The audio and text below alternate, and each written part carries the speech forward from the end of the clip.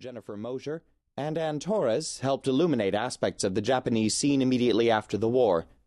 Leslie Torrance typed several chapters. Diane Brooks and Mabel Chin were of unfailing help in navigating the practical world, and in various ways the university administration generously supported my research. At one point early on, our daughter Kana turned some handwritten chapters into computerized ones. Ed Barber and Andre Schifrin have been my patient mentors at W. Norton and the New Press, respectively, and Georges Borchardt has been my literary agent. Barbara Gurr copy-edited the manuscript. Sarah Holt and Alan Tolliver at Boston's WGBH television station shared photographs collected for a documentary on General MacArthur. Funding that has supported the project has come from the Japan Foundation as well as MIT.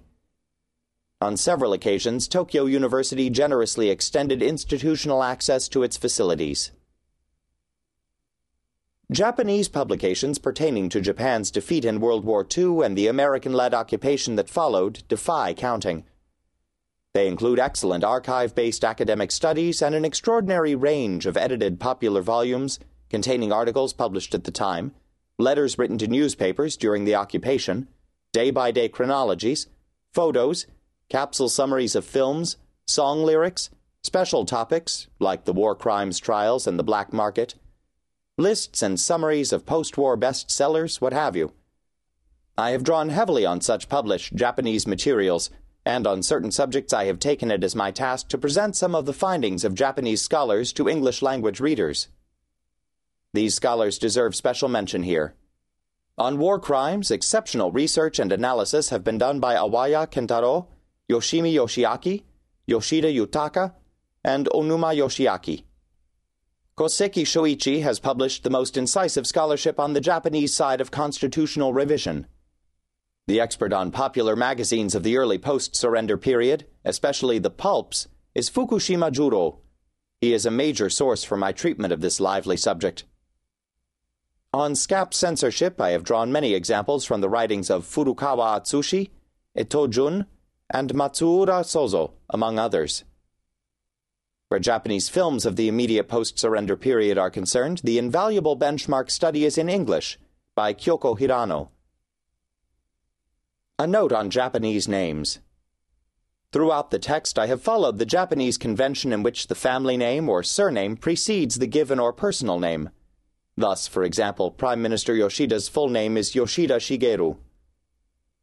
Of necessity, however, this rule is reversed in two situations, where Japanese living outside the country have chosen to follow the opposite, Western order, and in identifying the authors of publications in English.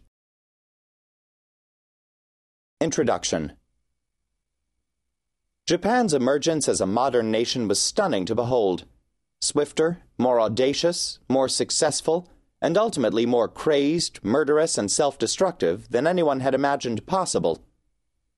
In retrospect, it seemed almost an illusion, a 93-year dream become nightmare that began and ended with American warships.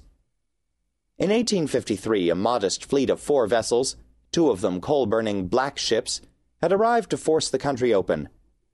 In 1945, a huge, glistening armada came back to close it.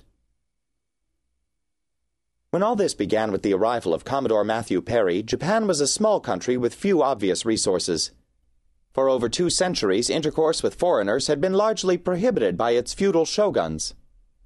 Although the economy had become commercialized in those long years of seclusion, no industrial revolution had taken place, nor had there been any striking advances in science. If Americans and Europeans found these island people capable and clever as well as exotic, no one thought to say of them, as Napoleon had of neighboring China with its vast territories, its awesome population, and its millennia of high civilization, that here was a sleeping giant. In 1868, dissident samurai drove out the shogun and established a government in the name of the emperor, hitherto a remote, powerless figure. Their new nation-state proved a quick study, learning the modern arts of war as well as peace, and showing itself particularly adept at understanding how to survive in an imperialist world. As a line in a popular Japanese song of the 1880s put it, "There is a law of nations, it is true, but when the moment comes, remember, the strong eat up the weak." While most of the rest of the world fell under the control